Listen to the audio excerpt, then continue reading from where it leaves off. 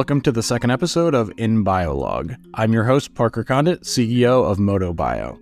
Today, we're excited to have Christina King, a licensed cognitive behavioral therapist and therapeutic coach, joining us to talk about mental health and its impact on our lives.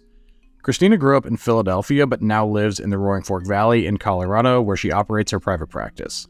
In addition to her work as a therapeutic coach, she's the founder of Aspen Strong, which is actually how we first met, runs leadership workshops, consults for businesses and individuals, and is a keynote speaker.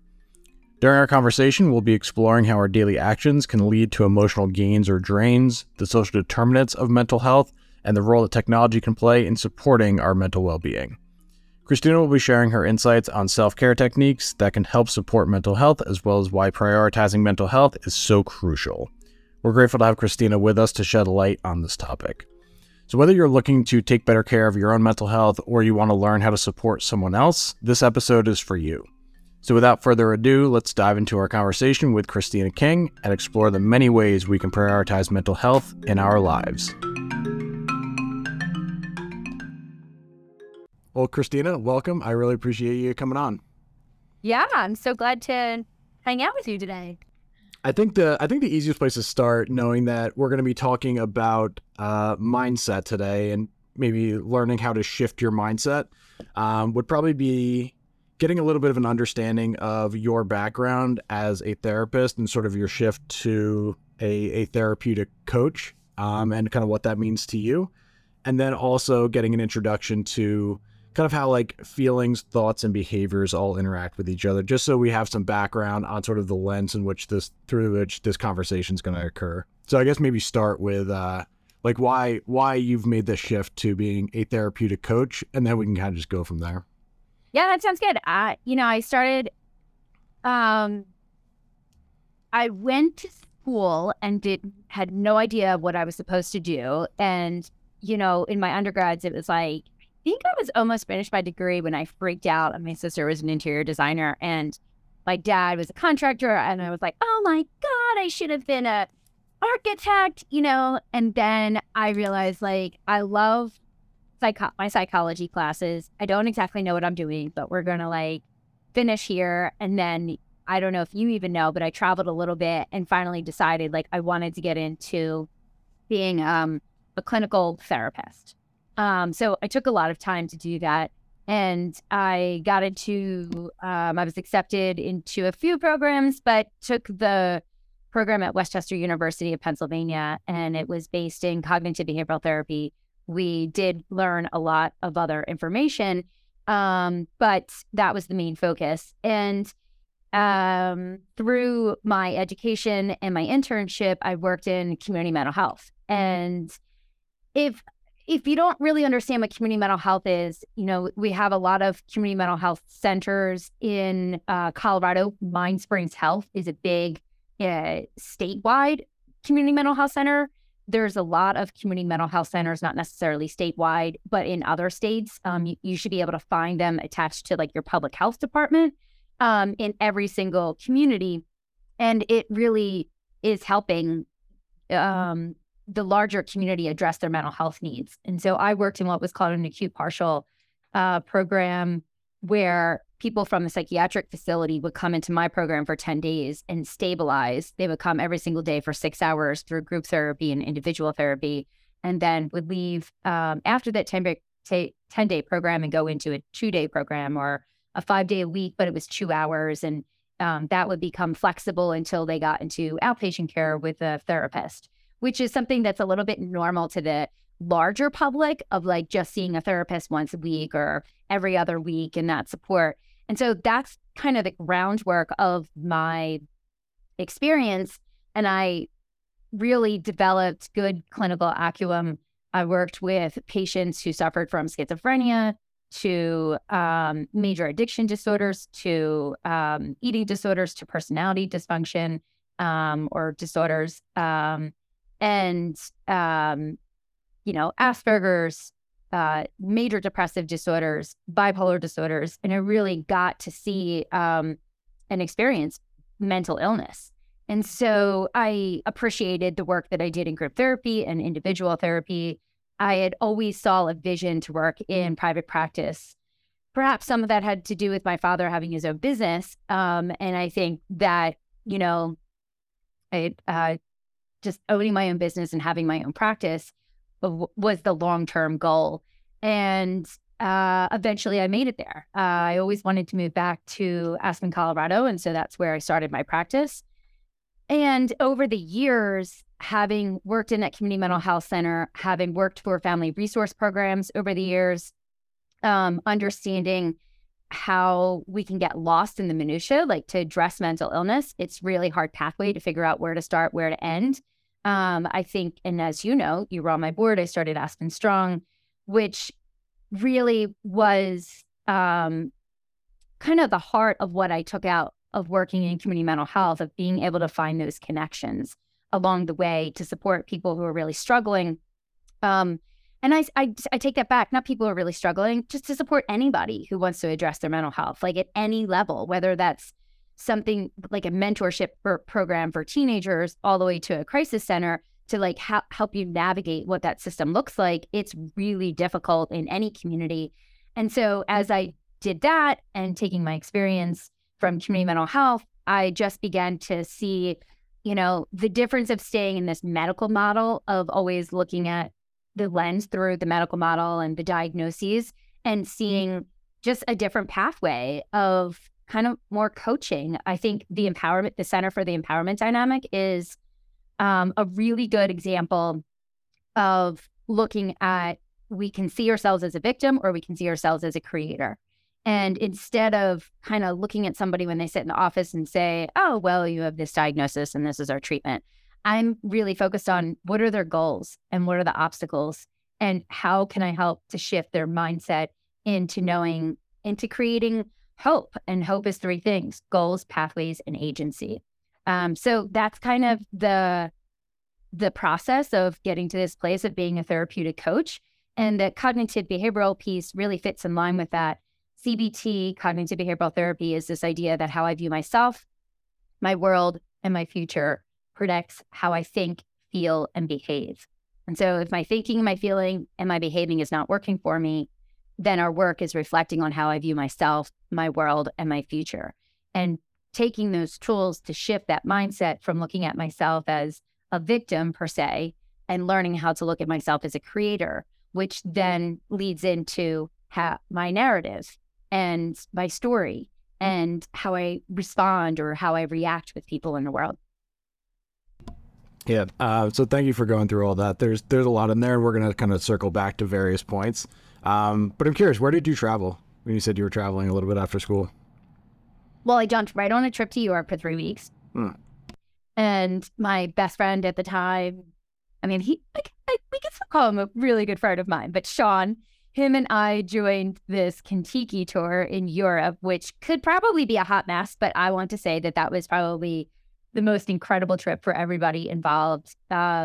Even the person who was running the trip had given her 2 weeks notice in, because I just think she was tired of like traveling with, I don't know, just different groups. And then she resigned her resignation in the middle of our 3-week trip. And we went everywhere from England to Switzerland to France to Italy to Greece to Belgium to Amsterdam. And it was quick. It was a quick tour, but it was really it was just excellent to kind of get little bits and pieces.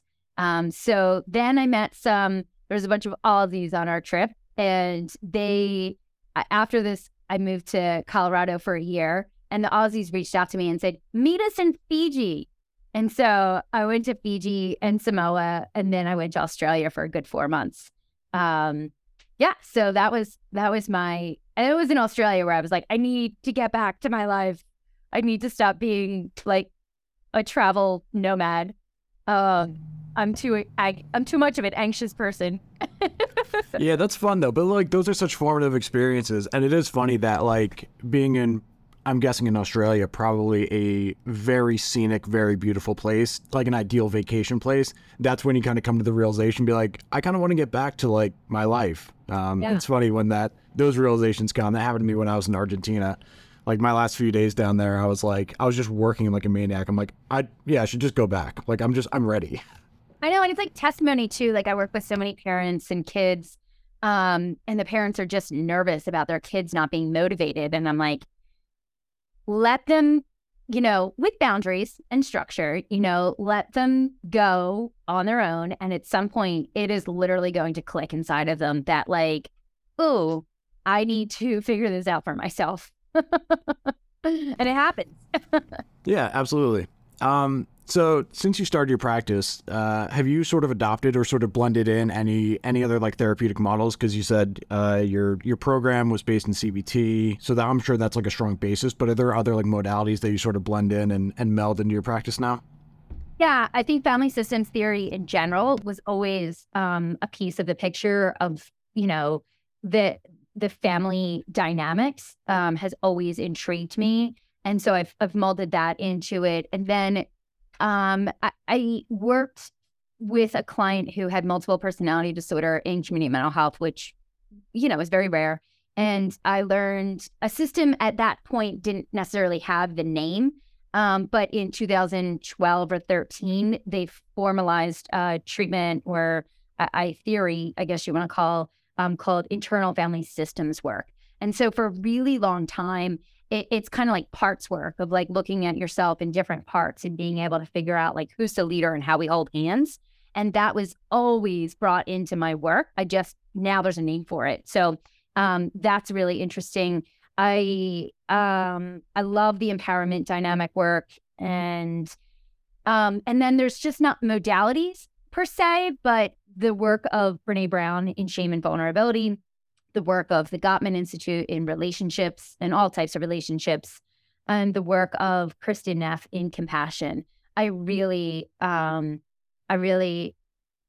no idea what compassion was until a few years ago. I didn't really understand what empathy was. And you might be surprised because, okay, doesn't a therapist go to school to empathize? And that is definitely not my reason for getting into this field, which I think is important to like note for a second. Like, I am a science brain. Like, I love puzzles. I think that's why I challenged myself in this idea that I maybe should have been an architect at some point, but I love puzzles. I loved Legos. I love seeing how things interconnect and work together. And so I just nerd out on the psychology and the science of it. And so I didn't necessarily grow up in the most empathetic household. Love my parents, but I do think they would maybe agree with that. And so I think my idea of empathy was like being an advocate for my client. And I think a few years ago, with the work of Aspen Strong, and some of the things that we did, I really understood what empathy and compassion was. And now today, I think that compassion truly is the key to all resilience. And so that's like just a key component of the work that I use. Yeah, and I'm glad you shared that because I think it's very helpful to hear that from somebody like you in your profession, understand that like you've kind of worked with this stuff and you studied it, and it can still take years if that's naturally like not what you grew up with, being a very compassionate or being in a very compassionate family or empathetic family, that even being around it for so long to understand it is very different. Like in the theory is very different from like understanding it at a meaningful, like heartfelt level. So hopefully that's helpful to other people out there who are like, yeah, I kind of understand this stuff like when I read about it and on paper and in theory, but it's difficult to put into practice in a very meaningful way. So, well, and I think you make such a great point, Parker, because that's part of my own personal journey. And, I hope most therapists are in therapy, but, I think logically I could really break down the understanding of why I do X, Y, and Z and why that's not working. And I naturally adopted rather, cognitive behavioral therapies per se when I struggled as a teenager, and yet I had no idea what CBT was. And so I think it was natural to me to check the thought process, to check the behavior, to make interventions. I could break down a theoretical understanding of why someone had such and such diagnoses and come up with a treatment plan. And I could do that for myself as well. I knew all the right things to do. And yet I still necessarily wasn't feeling, my best that I was in the best place that I could be. And I think it wasn't until I worked on compassion, and I think tools like internal family systems, and I will kind of narrow it down as like, logically I could understand it. Emotionally, my body was not understanding it fully. And so the work that I had done more recently is being able to transfer that knowledge and that intuition into my emotional experience. And that for me has been the most rewarding part of my journey. So I think that leads nicely into something you touched on earlier, which was the idea of thoughts, feelings, and behaviors. Can you kind of give, like, the diagram of this is usually helpful. Maybe I'll, in the editing process, I'll like do an overlay. But can you sort of describe, like, because these are basically three levers that can be pulled and they all affect each other. So can you kind of go through like what that diagram would be in a really rough sense, and then we'll get into more concrete examples as we go. Yeah, sure. If you can post like notes after this, I can send you a quick CBT video. It's pretty great. So it's simple and easy. If you think of like 3 circles in like they're not overlapping. I usually think of it like in a triangle, and like the arrows point to each other. Yeah, so the top of the triangle, and doesn't have to be the top of the triangle, but the top of the triangle is like your thought process, or like your thought process is directly reflected of how you view yourself. So if I view myself as a victim, then when you break up with me, I feel, I look at myself as not good enough. I'm a loser. I'm not good enough. I'm not pretty. I'm, all these types of things, right? And so then that would feed into how I feel. I might feel abandoned.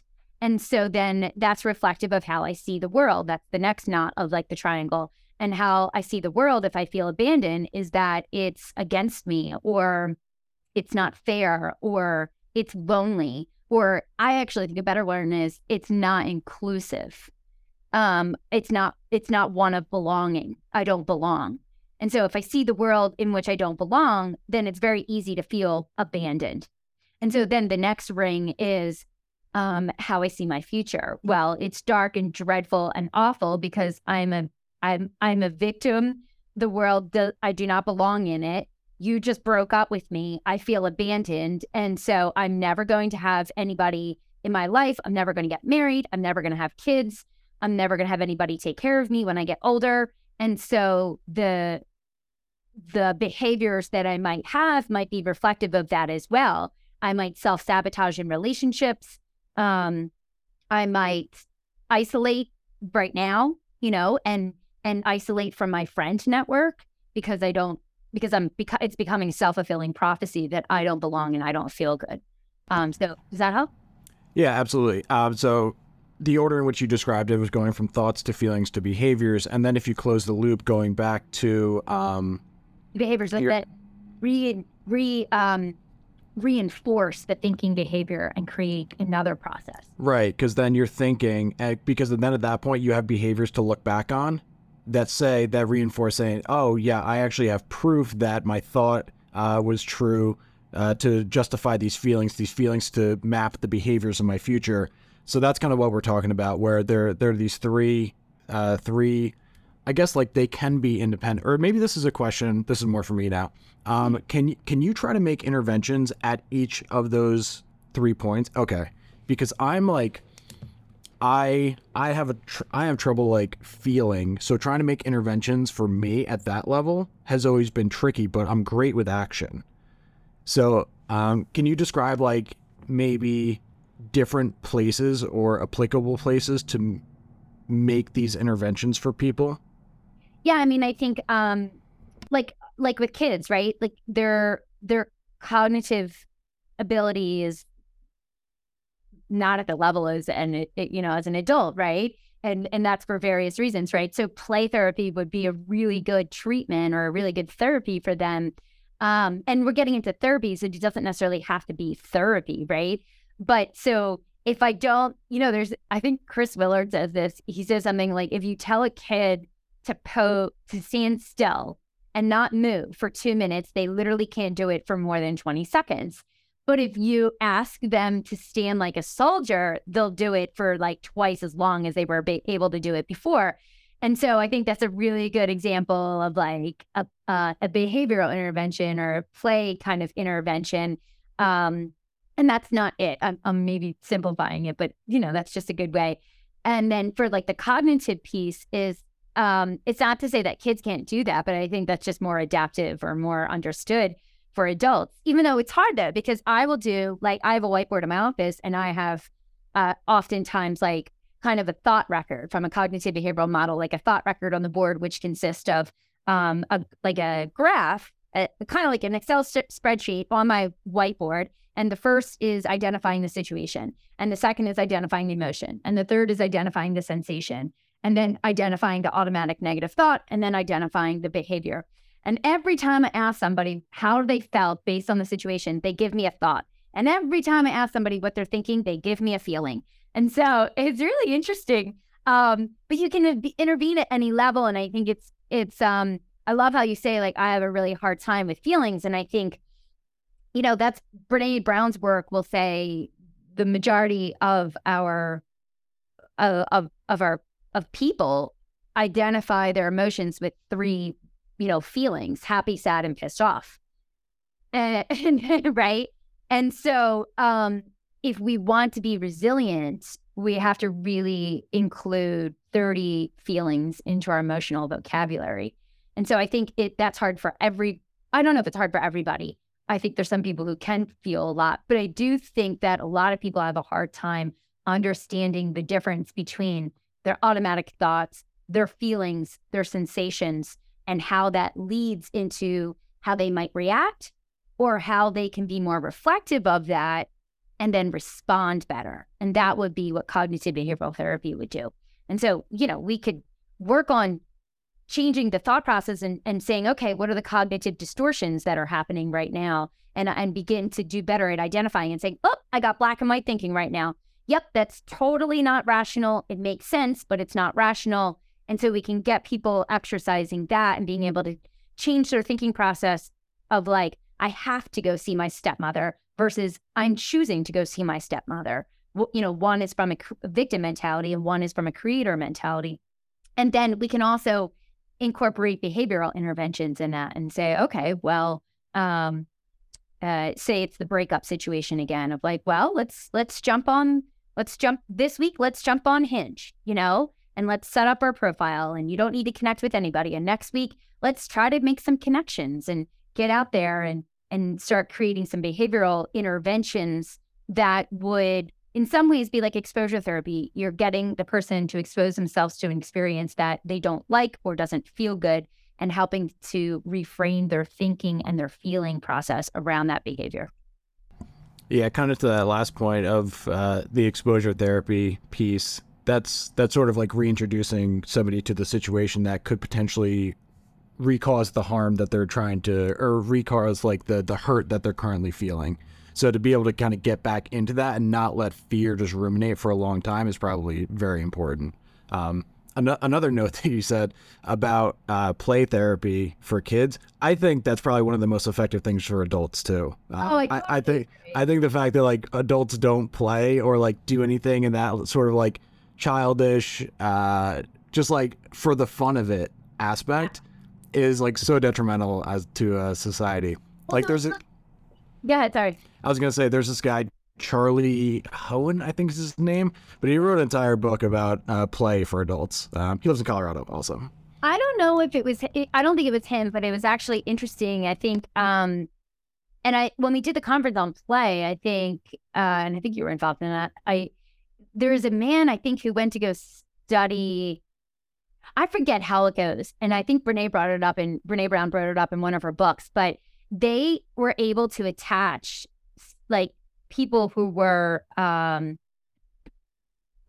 don't want to say, people who have done great harm, like murders, and they have identified that the missing link between these people who have caused great harm, have murdered other people, have had mass murders or things like that, is those people of having no play in their life.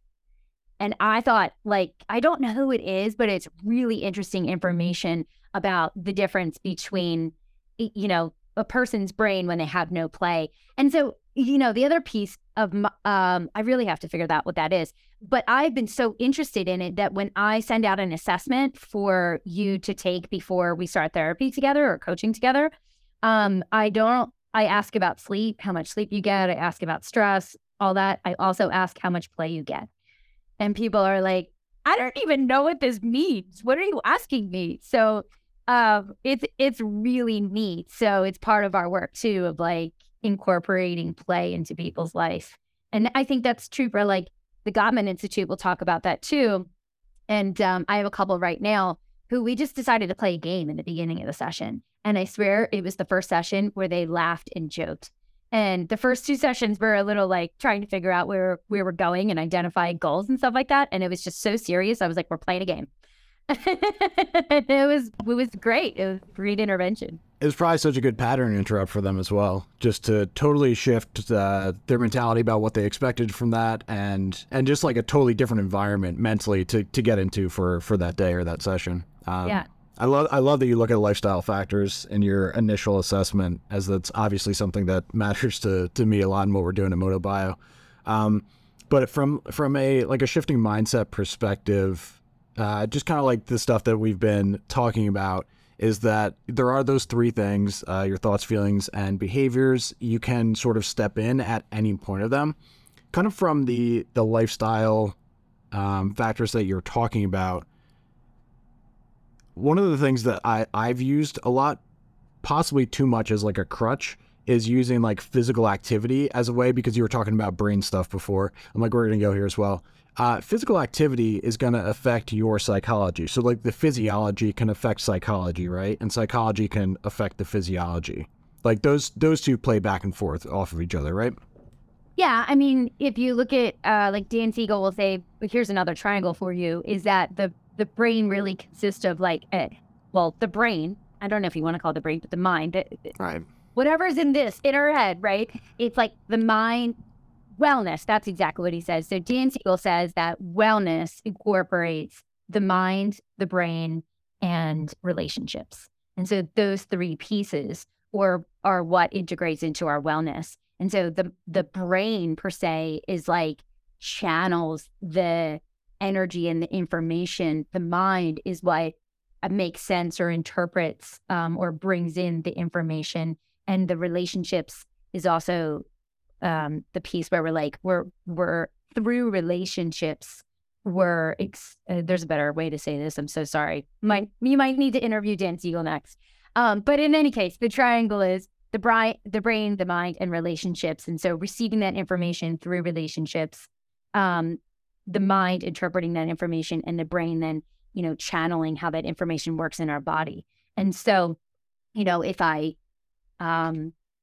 fall in love with someone, I feel good when I hang out with them, right? That provides me with like feel good chemicals, right? And then that my brain, runs that through my system, and then that's the physiological response. So I don't know if that's the best example, but yeah. No, that's a great example, and we could probably do 2 hours alone just on the differentiation between like the mind and the brain, which is like pretty fascinating. That's something I've kind of gotten into over the past few years. But I do want to get into sort of a framework, and in our pre-call, you gave a great example of, for people who've never really thought about mental health or thought about therapy, or just, I guess, trying to address this in a way they would their physical health.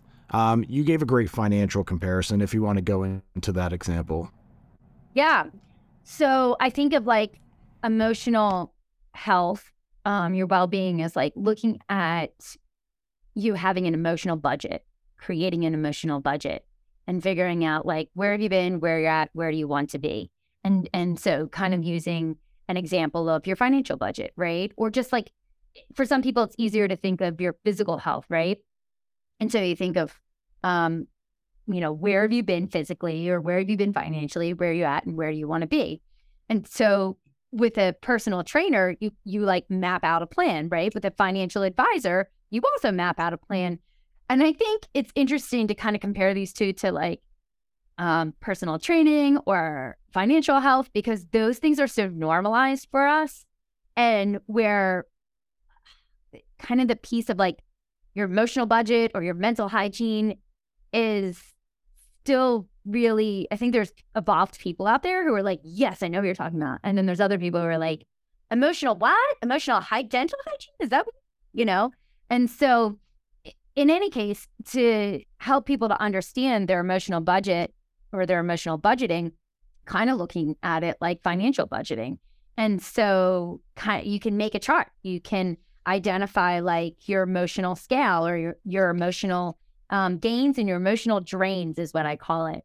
And so there's a couple of ways that you can do this. And so you can look at like your day, your week, or your month, or your year, and you can say, okay, what's working for me? What's not working for me? So you make an actual of like what your week looks like. And then you identify an ideal of what you want your week to look like. Same with like a financial chart of like just collecting the data and looking at your credit cards and looking at your spending and saying, okay, what do I spend? Like, what is my output? What is my input? What am I bringing in income wise each week? And what am I expensing each week, right? So I got a mortgage, I got a car payment, I got a phone payment, et cetera, et cetera. I got this job and I got that job, right? And so you have your profit and loss statement. So if you were to substitute that and identify like literally what are all your emotional gains and what are all your emotional drains? And so an example, I don't know, what do you think an example of an emotional gain is?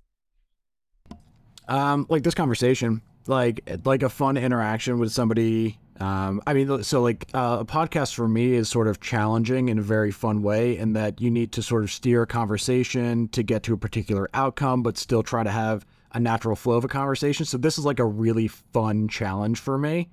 And then I guess like an emotional drain on the other side would be, they're just people in your life who are just, I call them like an emotional succubi. Like you just leave the interaction and you're like, you've taken so much from me. You've stolen from me. Yeah, I mean, it's one of the examples I talk about is like that friend that you're always, they're always calling you for help. You're giving them advice. You're there to support them. And yet nothing is ever good enough. And you're just like, wow. So that's a perfect example of emotional drain. I actually think, and this is how I like to define it, like this podcast, the way you described it, would be an emotional investment, because you are actually putting energy into it. That is, if you did this all day, even if you liked it, which I do believe I think you like talking to me, right? Like, I love my work, right? But if I do it for 12 hours out of the day, if I do it for 8 hours out of the day, like it's also a drain on my energy, because it takes a lot to be able to, one, go into my brain and get all the information and output it. Two, really be there with my client and hold space for them, and help them to navigate the waters of where they're at, and to like utilize all my tools to help them to work through this process. Like, I think I'm definitely burning calories in my room for sure. I'm not just sitting there writing notes. And so just like in this podcast, like you are being very reflective of like where we've been, where we're at, and where you would like to get to, because it does have to finish. And so there is an emotional expense there. There is an emotional expense there, but there's also, it's an investment because you're getting something out of it, and you're getting a lot out of it. And I think like a couple examples of emotional gains are, we talked about it, play, right? Rest and sleep, quiet time, time with family, depends on what family we're talking about, adventure, good food, good wine, laughter, prayer, time alone.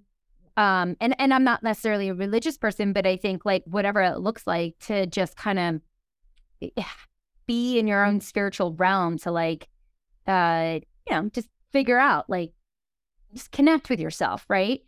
Being around good friends, journaling, honoring hard work, volunteering, saying no without feeling guilty. I think those are good examples of emotional gains. And emotional drains would be like excessive worrying, overdosing on guilt, indecisiveness, not setting healthy boundaries, a stressful day, traveling for business, which could be an investment too, holding on to loss, the endless to-do list, prolonged stress, overcommitting, negative self-talk, a friend in emotional crisis, things like that. Yeah, no, those are great examples. Yeah, and kind of your point to spirituality or religion in there. It's like it doesn't really matter what research you look at. It's for longevity or overall well-being of health. Like there's always going to be something in there tied to religion, or I think the bigger aspect is like believing in something bigger than yourself. So however you want to lump that in. But yeah, those are both really good lists of emotional gains and drains. And that was an interesting distinction you made between gains and investment. Because you're right. If I did podcasts all day, I would be really drained. So yeah, that was an important distinction to make.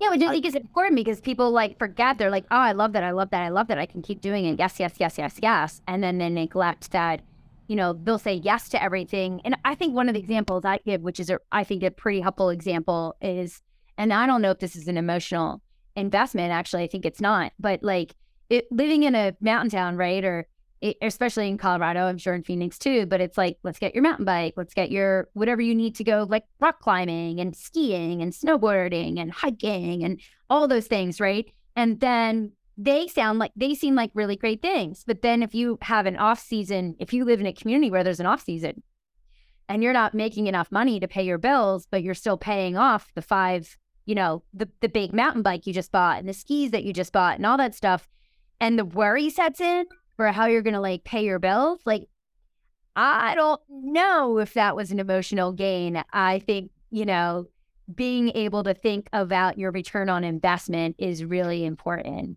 And what you're putting in each day and what you're going to get out in the long run, and kind of incorporating all the stuff from physical, financial, and mental is really important. Yeah. Colorado, big gear city or gear state. Gotta have the stuff. But yeah, walking is another one. Walking's free also, just good pair of hiking boots. Totally. Even if you want to hike or just walk flat. I'm a big flat walker. Yeah. I think it was interesting the comparisons you were giving early on between a financial advisor and personal trainer.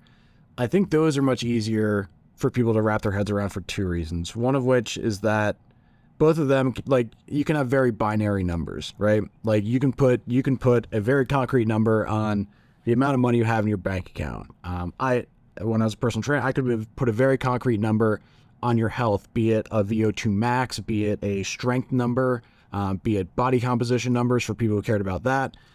You have very concrete numbers. It's the emotional stuff is more ambiguous. Which becomes harder to sort of nail down these actuals and ideals that you're talking about. And then I think the other thing is also there is a stigma around it still, unfortunately, around mental health. This is like the part where you don't have to sit down with a therapist to figure out what your emotional gains are or your emotional, drains are. I think we inherently know that. We know that after we get a phone call, after we get off a phone call with a friend who is the emotional drain, we know the emotional drain people in our life. And I think if you look at the empowerment dynamic, if you ever get a chance to look at it, or whoever's listening wants to look at it, you see your drama-dreaded triangle, which consists of the victim, the persecutor, and the rescuer. Is like, that's kind of like the main format of I think that started in the 80s, the Cartman's triangle, right? So you can stay in this red drama-dreaded triangle where you continue to be the rescuer to your victim friend or whatever it is, you know what I mean? Or you can flip that triangle right side up and you can see you could see this person as a creator, you could see yourself as a coach, and you could see yourself as a challenger. And that's how you begin to flip things from an emotional drain to an emotional gain sometimes. There is just a fact that some things are emotional drains. But I think you have to get curious with yourself. And I think this is using your mind. And it doesn't matter if you sit down with a therapist, you sit down with the 5 people that you trust in your life, that those 5 core people that sit on your board per se and help guide you in your life. Or if you sit down with a mentor or a coach, or it doesn't matter. Like you sit down with the pen and paper and you journal this stuff, really being conscious and curious about what works and what does not work. And asking, using tools like, if I were to put $100 behind 15 minutes of social media, would I continue to do it? If I were to put $100 towards 15 minutes of talking with my friend that does not necessarily benefit me, that, is emotional drain, right? Would I keep doing it? Yeah, maybe I'd spend the first 15 minutes because some of the time they are a good friend, right? But they do struggle a lot. But maybe I'm not going to invest the next 15 minutes, and maybe I'm going to set a boundary, right? And it's really being clear about, when we can put a dollar sign behind our energy, our emotional energy, we can become more clear on what those lines are. Because for you, an emotional investment might be an emotional drain for someone else. And actually, in my mind, is like, it's our mindset. We can see anything as emotional drain if we want it to be. And we can also turn it into an investment by that click of a switch, being able to say, being able to be curious and ask yourself what you're getting out of this. Gosh, I can't even think.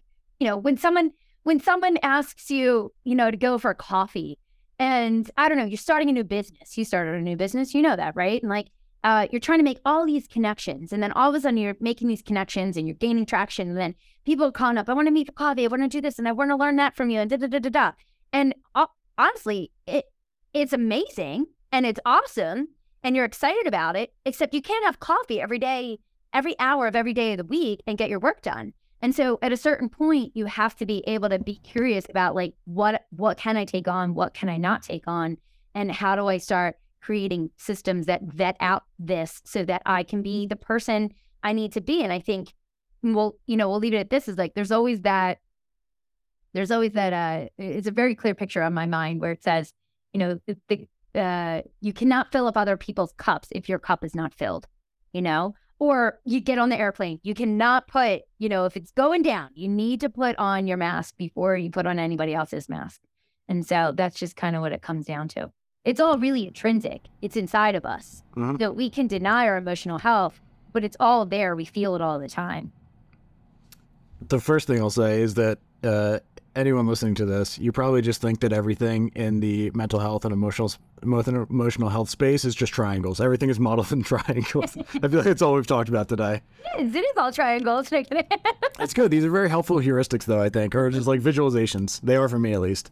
But yeah, I wanted to get to the point that, so for people who are trying to shift their mindset and kind of make changes and do an audit of their life, the first thing that you've kind of been harping on is basically doing an audit, right? Understanding what is kind of draining for you and what is an emotional gain for you. So that's the most important place to start, because if you don't have a clear assessment of where you're starting, it's going to be really hard to make any sort of interventions or have an accurate roadmap to getting to where you want to be. So if you say that we've got a good starting point now, you've clearly identified what is an emotional drain for you, what's an emotional gain for you, where do you have people go from there? Yeah, I call that collecting data. And I think we always need to collect data, and that's really important. But people are not very good at collecting data because they get scared by it. And that's exactly why people don't go to a financial coach, or they don't go to, their doctor's appointment, because they just don't want to know what the information is. And that's a podcast for another day. But let's just say you are collecting the data. I think that's the first step. I don't think that is the first step. I think the second step is finding compassion for your actual, just being your actual. And that's hard. And I think that kind of coincides with why people don't do it in the first place, because they don't want to see what they see or see what is real. And compassion is super important because, there's two things that I always ask when people start collecting data. Is it realistic and real? Does it make sense to their life? The answer is always yes, because that's what compassion is holding space for what is. And when I can hold space for what is, I can calm my prefrontal cortex. I can allow it to come back online, and I can get more curious. And then I can ask this question, is it rational? Meaning, does it serve me going forward? Does this thought, does this feeling, does this behavior serve me? Does it serve me to have 90% of my day being an emotional drain and 10% of my day being an emotional gain? Well, no, if I was a vehicle, I wouldn't be able to get far. You know what I mean? And so thinking, again, compassion. Second, realizing that it doesn't work and creating a map for what you would like it to be. And so that's where you kind of have you can do it in a pie chart. You can do whatever you want to do. I think a pie chart is cool. It's neat. You don't have to do a pie chart. I've kind of created a little spreadsheet where people could just put in what their percentages are of what they do each day, like family time, me time, read up like all the things that they would like to do and put it in there. And some of it's 0, right? And some of it's, higher than what they would like it to be. And they see that pie chart. And then you create another pie chart of your ideal. And you put in the percentages of what you would like. And then you could do the same thing with like a weekly calendar of like identifying your actual calendar and then identifying the most ideal calendar that you could never achieve, to be honest. And that doesn't mean you don't go to work. Like, we're not on vacation during this calendar. Like, it is a normal work week, but maybe it's a 4-day work week and maybe it's a 6-hour-a-day work week. But it still includes, work, play, eating, friendship time, like all these important things in our life, the things that we have to do, but also the things that, give us a sense of purpose in our life. And so how do we create our most idealistic week? And that is how we create a map. We're not going to jump. I think if you look at like James Clear work, habits are super important. And you can't go from like not like sleeping 6 hours a day, never reading a book, never meditating, working 12 hours a day to this most ideal week where you sleep 9 hours, you read a book for an hour, you meditate for 10 minutes, you exercise for an hour, you go to work for, 7 hours and whatever, and you have playtime with your kid every single day. Like, it's just, and my dog for that matter, you're not always going to reach your ideal self, and it's definitely not going to happen overnight. It's being able to see what all the opportunities are and then start creating pathways. And then that's the little habits that we would make each week is like, what's one tangible, realistic goal that I can make? Can I go for a 20-minute walk?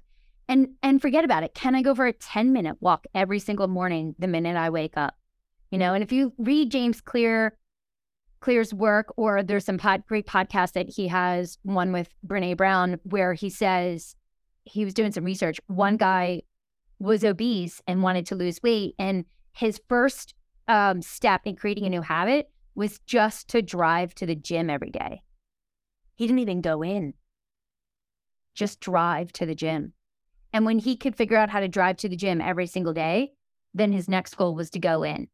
And it didn't even have to use the stuff in the gym. It was just to get in there, right? And then the habit increased over time. And that's how you create patterns of getting to a life in which you feel good and energized by, and not in which you feel drained by.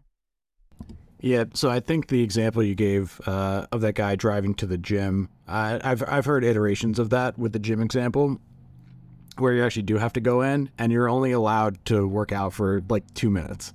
Yeah. And then you have to leave, and you have to do that for a month. And the idea is like, one, to build a habit, but also like if you've made the commitment to change your clothes, get dressed, drive there, actually do something for 2 minutes, and then force yourself to leave, do that for a month, and you're going to very quickly realize that it actually is like an opportunity and it's not an obligation. And you're going to be thrilled to have the opportunity to actually do it for more than 2 minutes by the end of the whatever arbitrary amount of time you set for yourself to sort of do that. But I'm glad you got there, because I wanted the next question to be like, what are the actionable steps for behavioral change?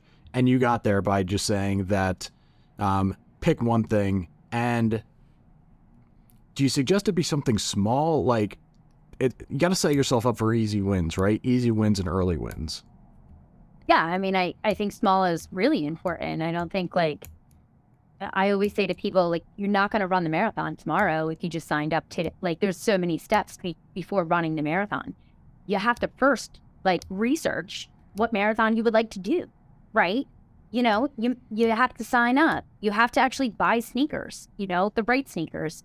You have to run at one point in your life. And there's so many steps, if I want to be a pilot, I can't just jump on a plane tomorrow. I need to really do some research for what does it take for me to get there? Is this realistic to my life? And then start kind of mapping it out. And I think that's with like anything in our life. That's why collecting the data is important, really creating the motivation, and then looking for those small little tweaks over time. And I think they just become easier. And I think it also it impacts your mindset. And I think your mindset becomes more adaptive to looking for the opportunities in your life. than, you know, falling prey or kind of thinking of all the dreads in our life. Yeah, I think, I'm not sure where this concept came from. It could have been from like a James Clear book, but the idea of like anchoring behaviors where you try to, if you're going to make a change, try to make it something small, but that behavior anchors other behaviors they can build off of it. And the example you gave, which is the one that I love because I love walking, and I think walking is so important for the population at large, is the fact that you can anchor so much off of walking in the morning because it's going to get you out of bed. There's certain things with sunlight that are going to help you anchor your circadian rhythm so you're going to sleep better. Better sleep will make it easier to get up. It's kind of the idea of like winning your morning. So trying to set yourself up for success with an anchoring behavior is going to be much easier to build and stack other successful behaviors on top of that. At least that's what I found. Totally. And Addie and I have been walking almost every day in the morning the last 2 weeks. Oh yeah. And to that note, dogs are kids. For sure. Yeah, no, it was something I didn't value enough, like walking, just the simplicity of it and like the meditative benefits of it until I got a dog. Yeah, that's another very good anchoring behavior. Get a dog. I know, right? You know, I went around to the park the other day, like you just got around Crown Park. And at one point I just started, I was trying to find Addie. So I was just walking backwards. She wasn't anywhere far. I just didn't know where she was. And walking backwards felt like so good on like my knee structure, like, and the backs of my legs. And I was like, I'm just walking backwards. This feels really good. Like it just felt, I don't know. It felt different. It felt neat and yet so simple. Yeah, we're not going to get, this is not like a physiotherapy podcast, but there are a ton of benefits to walking backwards. Like one of the best things people can do is drag a sled walking backwards. It fixes a lot of stuff. So yeah, the fact that you felt that, your body was telling you the right thing. Nice. What are some pitfalls that you see when people are trying to make behavior change? Like just common things that it's like you see it all the time. And if people are going to try to make these changes, like here's some very obvious things maybe just to be aware of. I mean, from my mindset, I think it's like people are in reactive mode. You know, they just want to change things. They just want it to be different. They're kind of, I think it's a lack of compassion for where they're at. And, you know, I think I use an example often, and I don't know where I pulled this from. So whoever heard it somewhere else, let me know. But it's like a 300-pound woman who's trying to lose weight. And if she focuses on being 150 pounds every single day and that her not being 150 pounds isn't good enough, she ain't getting anywhere, you know, because her body physiologically is just, you know, resisting change. And emotionally it's resisting change. And everything that this person does never feels like it's adding up. So then they use that as a cognitive distortion, you know, emotional reasoning. So then it's not adding up and then they quit. And I think it's a really good example of where people are at. And if this woman, you know, begins to accept exactly where she's at, and she begins to love herself exactly where she's at, and I love myself in this body. And that's hard to stand there on a scale when you don't like the number on it and say, I love myself. But I think that that's where some tactics of like getting in the mirror and looking at yourself and saying, well, I like myself in this dress. You know, I like my smile. I don't like my eyebrows, but let's focus on my nose. That's kind of cool. You know, and in fact, I actually hate my nose, but being able to say like, I like the color of my eyes. And so I am drawing attention to, well, we're just going to focus on our eyes today because I do like my eyes and I like my smile and I'm going with that. I don't like the rest of my body, but focus on what I do like, not on what I don't like. And when I can do that, I can begin to set myself up for success and fall in line with the interventions that I'm putting in place that will resonate more with me. And I begin to kind of change my mindset as I also change those behaviors. So that's the big picture. That's what I actually think the answer is. I don't think that really sounds tangible to all people, but I think the tangible action is to begin to accept what is. There's going to be a certain level of resistance with this, right? Because your body and your mind crave homeostasis, right? So like if you're trying to make a change, there is going to be this intrinsic resistance. I feel like Stephen Pressfield talks about this pretty eloquently in his book, The War of Art. He like the things that you need to do are usually met with resistance, and I've kind of used that as a sign that I'm moving in the right direction. Like if I don't feel any resistance with the behavior that I'm trying to change, I'm like, I don't know if I'm actually changing something that really matters. But when I feel uncomfortable and there's a certain level of resistance and I feel myself trying to procrastinate and my mind, like I feel the homeostasis trying to push back against this change, I have to try to remind myself like this, I think this is me actually moving in the right direction. Knowing that there is a bit of resistance. I don't know if there's anything to that, but that's just what I've experienced personally. I think that's a great piece of information for people to kind of take hold of like, we get used to our comfort zones, you know, and I've always, in my group work with back in the day that I was sharing with you, like we would talk about Walden's Lake, you know, and Henry David Thoreau, like, you know, at least what I got out of it was he didn't like the city. He went to the lake, he went to his lake house, and he, you know, was able to like write again. But then he started losing connections with so many people that he wanted to get back to the city. And I think, like, I've always asked people, like, what's your Walden? What's your Walden Lake? You know, and for a lot of people, their bed is like their Walden Lake, or at least in community mental health, a lot of people, their bed was like, you know, Walden Lake, which makes complete sense. I freaking love my bed. And it's a king bed. It's got a nice mattress. Woo! It's like my favorite place to be. But I think I know if you're there all day, you're like, your body doesn't even like to lay in bed all day. It starts like aching, you know, it's boring. Like it's not a comfort zone. It's not a place it's not a sanctuary anymore when we stay where we are. And I think that's the resistance that we're feeling, is that we're pushing against, you know, the comfort, but we're pushing into, and it's courageous, you know, it's being courageous to push into this new place that will also be rewarding. And I think Huberman Lab talks about that. I don't know where he talks about that, but he says it is actually a physiological resistance and irritation that we will find, that we will experience in our bodies when we go to do something new. And I've learned to help my clients to recognize that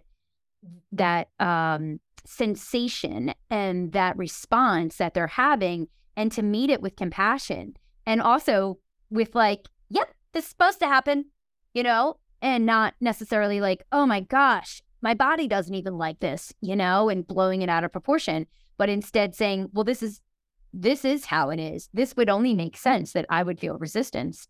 And so I feel resistance, I must be doing something right. And to stick with it just a little bit longer. And then we begin to reap the rewards of that new habit forming. The guy I had in the last podcast talked about stress quite a bit.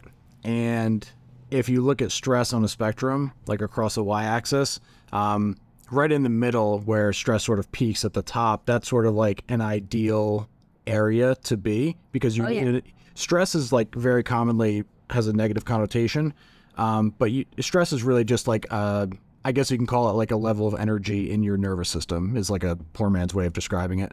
But if you don't have enough stress to do anything, that's you staying in your bed all day. That's being paralyzed by like a lack of desire to move, to do anything, to be proactive. So you need a certain amount of stress to get up and to be excited and to do the work that you're supposed to do, and to see your friends and interact with people in a meaningful way. And then if you kind of continue further over, you can go so far and you can be so overstressed and be so, I'm not going to know the proper term for the nervous system, but be so far over there that you get paralyzed again on the opposite end of the spectrum. But so it's like everything else in life, right? Too much and too little is not good. It's got to be Goldilocks. I think when we're talking about the emotional bank account too, like, you know, no one but you will know what the right answers are. And that's just your work of being curious and conscious and asking and just keep asking those questions. Does this work for me? Does this not work for me? Does this feel okay? Is this feeling really congruent with the action I am taking right now? Can I have a different feeling in this action, or in this new, habit that I'm forming. And so curiosity is what kind of allows us to know, yep, we've gone too far. And not to think that it's over then. We got a whole life to live. That's an example of let's just not go that far the next time, and yeah. Yeah, as you were saying that, I was drinking coffee. It's like over-caffeinating yourself, right? You get too jittery, and the thing that's supposed to make you focus is now you've overdone it, and whatever, you just try again the next day. I always eat ice cream because I love ice cream. Well, you can't have a whole gallon, but I mean, you can if you want it. Not with that attitude, Christina. Come on. All right. Kind of shifting gears a little bit. So I think that was super helpful to go through kind of those steps, and hopefully they're very tangible. And it's hard laying these things out in the most tangible way, because as you alluded to towards the end there, saying nobody's going to know but you. That's because it's very much dependent on what your preferences are, and sort of your upbringing, and everything about what makes you is going to be determinant of what those gains and drains are. But I hopefully that was a good enough roadmap and framework for people to follow who have never been introduced to this before, and they're just kind of been trying in a very scattershot approach up until this point. Hopefully that was a little bit more tangible.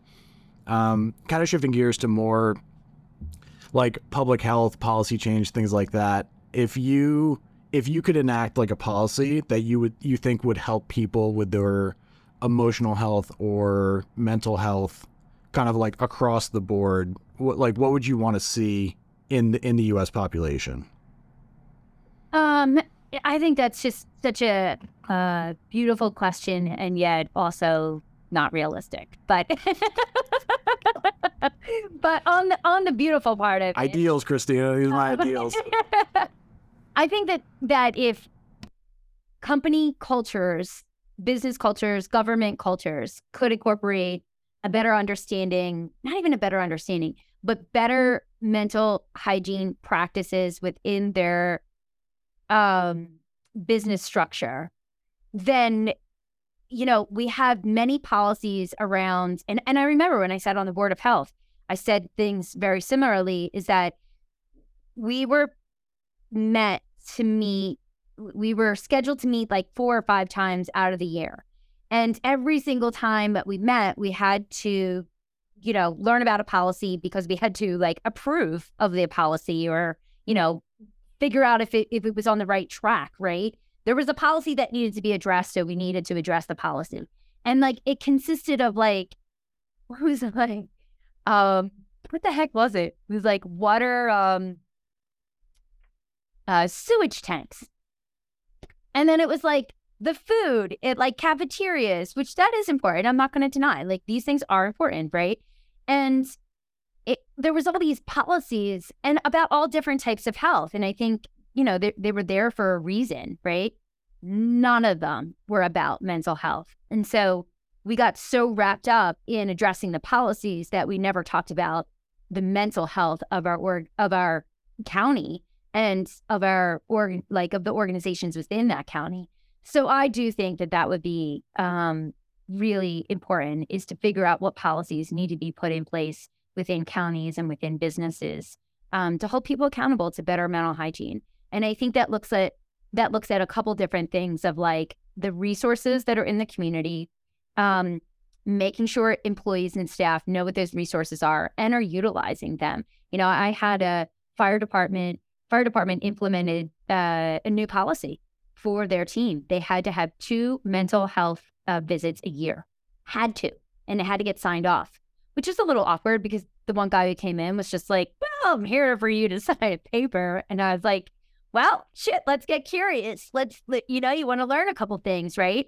And so I think he walked out thinking I had no idea that that's what I was going to learn today. And that's really cool. And thanks for instigating my curiosity in these areas. And sleep. I think sleep is the number one thing tied to our mental health. And we do not honor our sleep the way that we need to.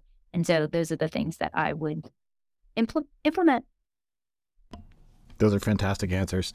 Can you give some tangible examples of what mental hygiene is? I know what it is, you know what it is, but can you give some examples? Because that's, to people who aren't very familiar with this space as it is, that might be a totally new and unfamiliar term. Yeah, sure. And I think it's our mindset around these things too. Like the intention behind our actions makes everything different. I'm going to say that again. The intention behind our actions makes everything different. If I am more intentionful, that's what allows me to be mindful or practice, our mental hygiene, right? If I'm running around reactionary all the time, like just reacting to things, it's not the greatest place to be. It doesn't always feel good either. And I'm not saying that we need to be mindful 100% of the time. I think play should be a little mindless, but I think you get my point there. Mental hygiene, so dental hygiene, you think of like dental floss, right? Like brushing your teeth. You don't always have to go to the dentist. You should go to the dentist once or twice a year.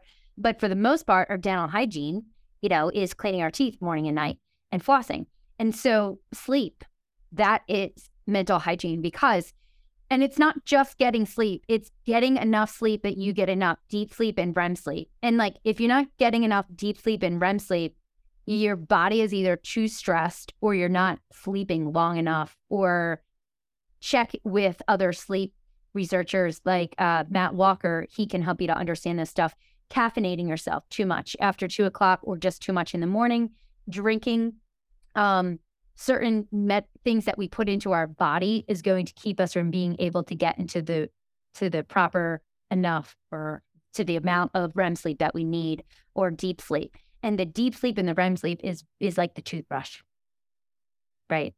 So, that's one thing. Meditating, I would say I have a hard time meditating, but yet the practice of meditating is a really good mental hygiene. But play is mental hygiene. And like incorporating, like when I go to the park with my dog, are you the person, or when you go to the park with your dog, are you the person on your phone responding to all the emails and text messages and taking phone calls? Or are you just playing with your dog and just in nature and being mindful of your 5 senses and what they're experiencing? And that's the difference between mental hygiene and draining your system and overflooding it with the multitude of things that happen in our life, because we have the capability of doing it, but it's, setting boundaries.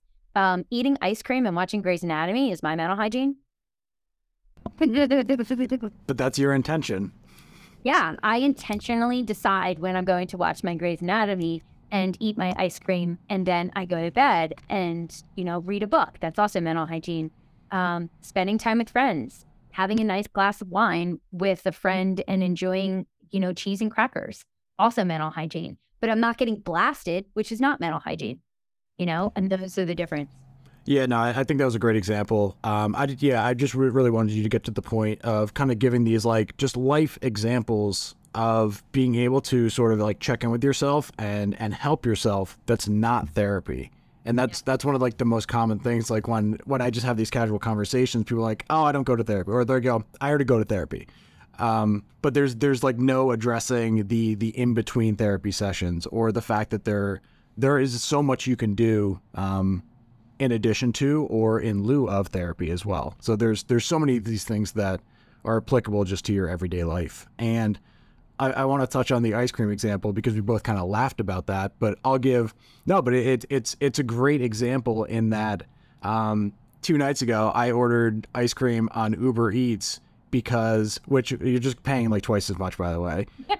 It was really self-loathing. No, but I was like, I did not do everything I wanted to that night. I was like, but I wanted like a dopamine hit. So it was like a very reactionary order where it was not intentional, but like instead of actually doing the work that I should have done and I wanted to get done, I didn't do it, but I was like, I need the reward of getting something done. So I ordered ice cream instead. So it was like totally different intention. Yeah, this is a very perfect example of if you said, listen, I'm not going to get the rest of my work done because I need to have a pity party right now because I'm not really feeling good about what happened. And I'm going to create time and space to have my little pity party and go do what I need to do and get some ice cream. And, just schedule that to some degree, or like have an intention on doing that. That to me, a scheduled pity party, jump on your bed, get your ice cream, bring all the emotions to the table and watch the heartfelt TV show that you like. That I think that's helpful. That's rewarding. Can you do it for 5 hours? No. Can you do it?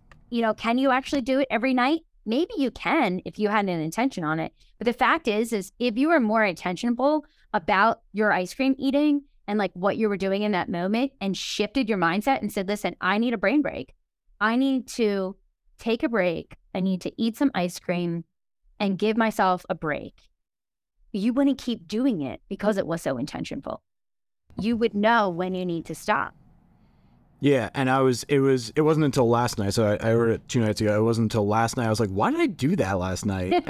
And I realized it was because like my brain was just craving some sort of like dopamine reward, and I just gave it to myself with ice cream. But like you said, very unintentionally. And I love ice cream. Next time, just do it intentionally. Maybe get the ice cream in your house so you're not blowing your finances on Uber Eats. Yeah, exactly. Okay, that seems, I think that seems like an appropriate place to sort of start wrapping things up. You've mentioned a lot of people kind of throughout this conversation. Can you just sort of rattle off some other like good, reliable resources for people in this space? Yeah, Christina, she has a compassion inventory that I give to everybody that I work with. Takes about 5 minutes. And I encourage people to take that inventory weekly if they're not really aware of what compassion is. And even if they are, I think it's a good check. And I think like some of us know what compassion is and know how to practice it. But if you know how to practice it when you're doing your best, that's awesome. It's not about when you're doing your best. It's about being able to practice compassion when you're not at your best. And that is really hard. So that's why I think that compassion inventory and her work is just really so empowering. The empowerment dynamic, I think it's now called, if you Google the Center for the Empowerment Dynamic, that's the creator versus the victim, and the drama dreaded triangle versus, or the empowerment dynamic, which is the creator, the coach, and the challenger. Internal family systems work, that's kind of neat, but it's also, I think it's still sort of new, and it's a little, it's not as structured. It's more of an idea. And so you can get creative with that. And I think that's really great. I think they call it the 8 C's of leadership. That's a part of the internal family systems work. And that's using like curiosity, calmness, compassion, courageousness, like creativity, all these C's. And I think it's great because I've always harnessed myself to like courage and compassion and curiosity.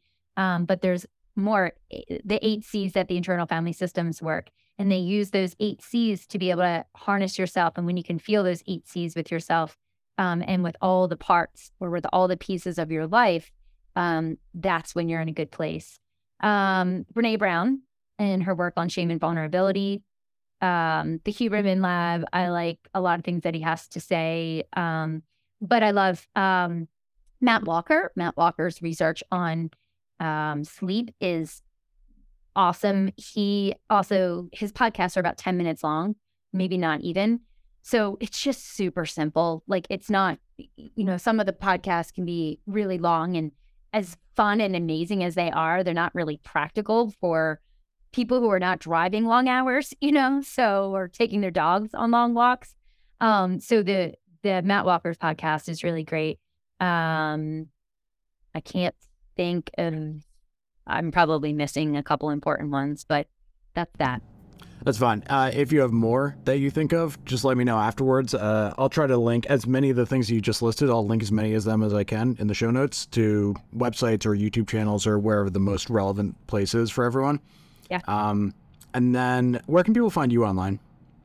ChristinaMKing.com. Great.